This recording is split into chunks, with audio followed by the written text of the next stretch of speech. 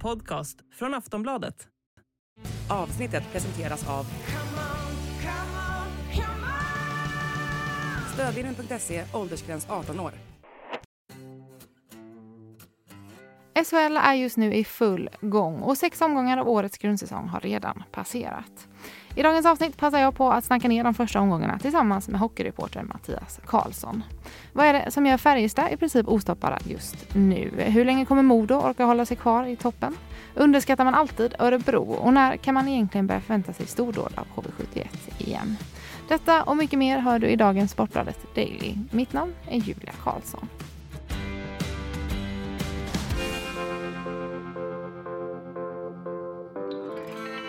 Och Mattias Karlsson, det är 6 omgångar spelade av SHL än i år. Vad kan man säga så här långt? Det är ju händelserikt som alltid i SHL. Det händer mycket och det finns mycket att prata om efter varje match i stort sett. Ja, det har varit händelserika omgångar här i början. Jag tänker att vi liksom börjar och kikar på tabellen och börjar med liksom glädjen och de som ligger i toppen. Längst upp har vi Färjestad nu efter 6 matcher. Vad är det som funkar hos Färjestad? Ja, det är väl framförallt vinnarmentaliteten skulle jag säga. Inför säsongen var jag personligen lite mer tveksam än de flesta till Färjestad. De har haft omsättning på nyckelpositioner i laget. Men det har funkat väldigt bra från start. De har ju då vunnit 5 av 6 matcher utan att imponera i hela matcher skulle jag säga. Det finns mycket mer att ta av där. Men man har den här vinnarmentaliteten och går ändå vinnande ur matcherna även om det inte alltid ser perfekt ut. Men de känns liksom lugna och trygga även att det inte alltid är på topp då liksom. Ja, de har förmågan att vinna och sen ligger de ju längre fram och är mer förberedda än vad jag trodde. Såklart kommer det komma någon svacka under säsongen men man ser ut att ligga väldigt långt framme redan. Vilka spelare har vi i Färjestad som är bärande? Jag vet vår kollega Wennerholm var till exempel ute och jämförde målvakten Carl Lindbom med Henke Lundqvist. Vad skulle du säga om den liknelsen? Ja, kanske inte som spelmässigt så skiljer de sig lite åt. Men Carl Lindbom är ju en jättetalang han också, precis som Henke Lundqvist var.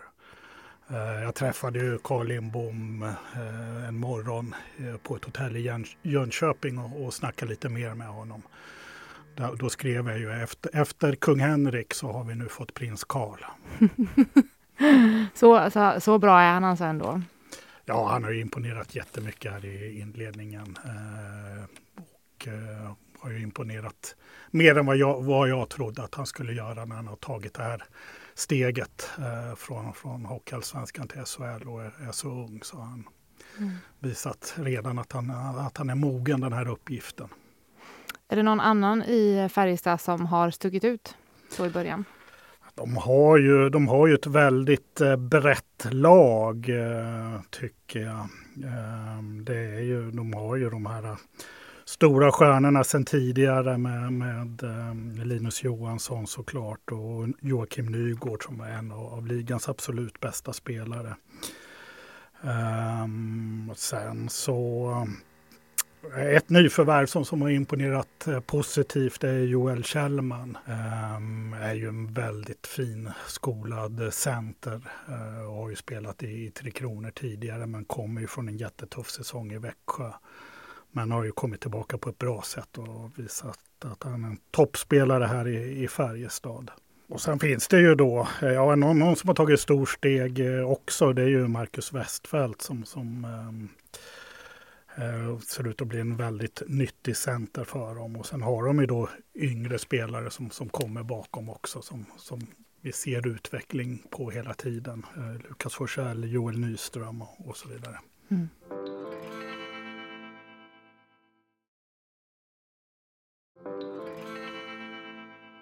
Vi kan hålla oss kvar vid Färjestad en liten sekund där, för i helgen mötte de Leksand och det som blev störst rubriker på var Leksands Anton Lindholms tackling på Henrik Björklund som resulterade i 5 matchers avstängning. Vad säger du om situationen? Ja, för det första är det ju oerhört ledsamt. Henrik Björklund som tog steget från Karlskoga tillbaka till Färjestad. Han är till åren kommen inför förra säsongen och fick den säsongen förstörd av en hjärnskakning och nu en ny otäck smäll. Jättetråkigt att han inte riktigt får chansen att komma tillbaka till Färjestad fullt ut. Jag förstår ju Anton Lindholm där och hans förklaring att det inte alls är meningen och att en olyckshändelse. Ändå har han ju ansvar för den och den tar ju väldigt illa.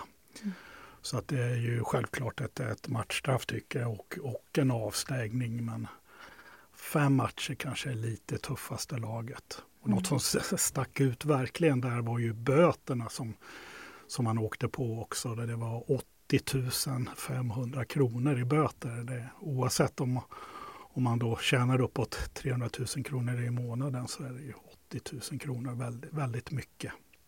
Det slår ju väldigt konstigt i ett sånt här fall. Ja, det har ju varit... Det känns ändå som att förra helgen var det också en snackis om någon tackling och avstängning där. Det känns som att det är det som har liksom bubblat igång nu i början på säsongen i år. Att det är den snackisen, det är tacklingarna och att klubbarna går ut och liksom till och med försvarar tacklingar och så vidare. Ja, vi har väl 5 avstängningar hittills och alla har varit huvudtacklingar. Helt rätt så har man väl fokus på det och så här i början av säsongen så är man väldigt noggranna kring dem och straffar dem hårt. Men det kan ju, många upplever ju att det har varit lite väl petigt då, men jag tycker också att det är en viktig sak och försöka ta tag i och stävja. Det är som att sätta standarden för resten av säsongen nästan. Liksom. Att man går hårt nu i början av säsongen. Ja, så är det för att försöka hålla nere de här otäcka skadorna. Sen naturligt så kommer det nog släppa. Den här petigheten kommer nog släppa under säsongen. Har man hört något mer om status på Henrik Björklund? Nej, det har man inte, men det var ju uppenbarligen en hjärnskakning när vi såg bilderna. Hur groggy han var när han leddes ut i spelarkorridoren där. Så att, det tar ju lite tid med undersökningar och sådär och veta hur allvarligt det kan vara. Om vi kikar övrigt i toppen så följs ju Färjestad av 2, man får väl säga lite överraskningar ändå. På andra plats hittar vi Örebro. Jag tänker att vi kan fokusera på dem nu några minuter. Vad är det som funkar där? Ja, det är precis som Färjestad lite där. Att det är ju lite nytt i Örebro som gör att man är överraskad att det fungerar så bra direkt. Då. Man har framförallt då har en ny huvudcoach, Johan Hedberg, då, som har kommit in. Och att spelet har satt sig så bra så tidigt är väl lite överraskande. Annars så får man ju ändå säga att Örebro slutade i 4 förra säsongen och pressade Skellefteå ordentligt i semifinalen och nära att gå till final. Så att Örebro är ett topplag visste vi nog att de skulle vara med där uppe. Men kanske inte så här bra. De har då vunnit 5 av 6 matcher och tagit poäng i alla 6 matcherna. Så det är ju på sättet Örebro har gjort det. Man åkte ju upp till Norrland också på en Norrlandsturné för 2 veckor sedan och mötte då både Luleå och Skellefteå och tar 6 poäng på de 2 matcherna. Det är ju oerhört starkt. Det kanske snarare är så att de sätter nu standarden för att vi ska liksom börja räkna med Örebro som ett liksom riktigt topplag framöver, är det du försöker säga? Ja, det verkar ju så. Det ser ju ut så. Man fortfarande lite underskattade ibland tycker jag Örebro. Men sen är det ju roligt att se på sättet Örebro har spelat. Jag ser ju tydliga förändringar i spelet jämfört med Niklas Eriksson till att nya huvudcoachen Johan Hedberg har kommit in. Då. Man har ett helt annat uppspel ur egen zon, ett helt annat offensivt spel där man verkligen biter sig fast i offensiv zon och med positionsförflyttningar och snabbt pucktempo.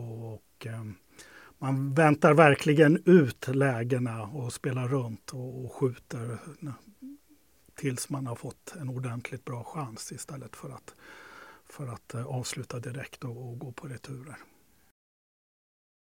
Tätt följt efter Örebro så har vi Modo som är nykomlingar för år. De är inte nykomlingar i SHL som stort, men för i år. Vad är det mest spännande laget att följa i SHL just nu? Ja, det är ju den stora snackisen så här i inledningen av SHL. Hur Modo då som nykomling efter 7 säsonger i Hockeyallsvenskan kommer tillbaka på det här sättet. Och nästan alla experter tippade dem ju sist. Men då man har ju... Det är ju klassiskt att en nykomling får en sån här sprattlar till i starten och går bra på ren inspiration. Mm. Men de här 12 poängen som Modo har tagit och på sättet de har gjort det lovar ju väldigt gott inför fortsättningen. Man börjar redan bygga på sig en liten poängbuffert där som kommer bli väldigt nyttig i slutändan. Mm. Hur länge tror du att de kommer orka hänga på så här toppen? Ja, än så länge så ser jag ingen avmattning. Nu möter man väl Leksand och Frölunda hemma den här veckan och 2 hemmamatcher till där de verkligen har övertygat på hemmaplan och öst in mål. Så finns det ju tro att de ska komma ur den här veckan med ännu fler poäng. Vilka är det i Modo som liksom verkligen har steppat upp och liksom leder laget? De har ju en väldigt häftig kedja där som är tredje kedjan egentligen, men som har drivit Modo till stora delar. En 90 kilos, de väger väl över 90 kilo alla 3 där. Sam Vigneault, Johan Södergran och Erik Walli Walterholm. De har ju stuckit ut, men överlag så sådana spelare som har dominerat i Hockeyallsvenskan har ju tagit steget till SHL på ett bra sätt så här tidigt som Riley Woods och Josh Dickinson. Så då har de 2 bra målvakter också. Och det som är kul att se Modo, de spelade ju ett väldigt frejdigt spel i Hockeyallsvenskan, väldigt intensivt, offensivt med full fart på skridskorna och högt passningstempo. Och det har man lyckats fortsätta med i SHL. Man spelar på samma sätt här med framgång. Ja, det ska bli spännande att följa och se hur det går för dem framöver. Om vi tar och vänder blicken mot botten lite grann. I botten har vi HV71 och Oskarshamn. Om vi börjar med HV. De kravlar på där. Blir det ett lika tungt år för dem detta år som förra? Ja, jag trodde nog att de skulle kunna ta ett steg uppåt. Jag tycker nog ändå att de har truppen för det, att vara där uppe och konkurrera om slutspelsplatserna. Men det har sett verkligen tufft ut för dem i början av säsongen här. Både mentalt så har man vikit ner sig flera gånger.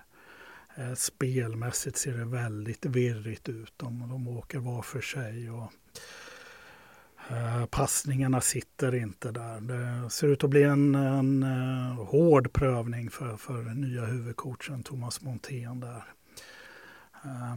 Och han har väl en del att bevisa själv också när det gäller både taktik och coaching. Jag tänker, för HV var ju tillbaka igen i SHL förra året. Hur lång tid ska man vänta innan man kan liksom förvänta sig att HV ska vara tillbaka i sina forna glansdagar? Liksom? Nu har de ändå varit i SHL ett år, men det verkar inte se bättre ut i år för det. Liksom. Nej, med de resurserna och den historia och den uppbackning man har. Supportrarna fortsätter ju komma och det är ju slutsålt i stort sett varje match trots att de tragglar på där nere i botten.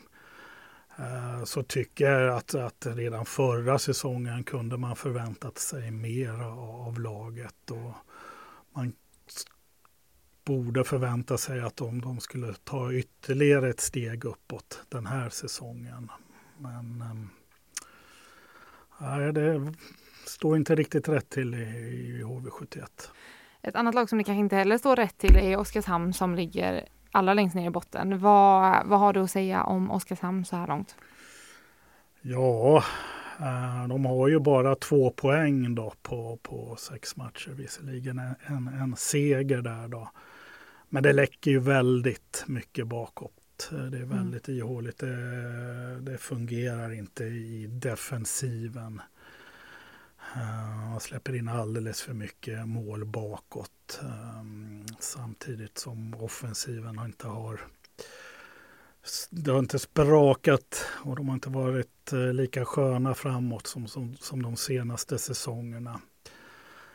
Nu var det ju ett stort steg framåt ändå borta mot Örebro i lördags rent spelmässigt.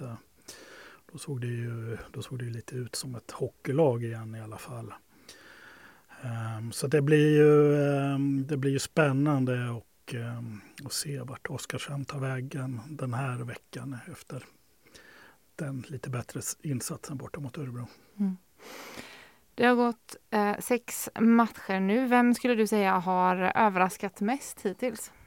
Ja, det är ju Modo, självklart. Om vi kollar lagmässigt så är det ju Modo som är den stora överraskningen. Om vi kikar på veckan som kommer nu avslutningsvis, vad får man absolut inte missa? På tisdagskvällen här så är det ju en match då, det är ju Modo-Leksand.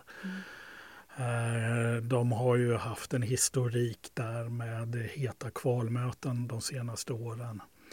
Och sen var det ju då en infekterad historia när Leksand då lockade över Björn Hellqvist från Modo trots kontrakt då för 4 säsonger sedan. Och det här blir första gången tillbaka i Örnsköldsvik för Björn Hellqvist.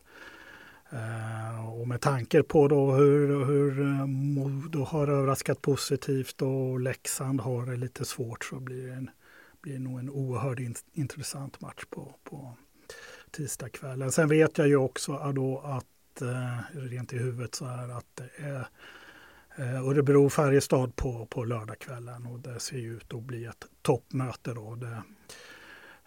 Det brukar alltid hetta till mellan de där 2 grannklubbarna. Det ska bli spännande att se. Tack så jättemycket Mattias Karlsson för att du vill vara med i dagens Sportbladet Daily. Tack själv. Du har lyssnat på en podcast från Aftonbladet. Ansvarig utgivare är Lena K. Samuelsson.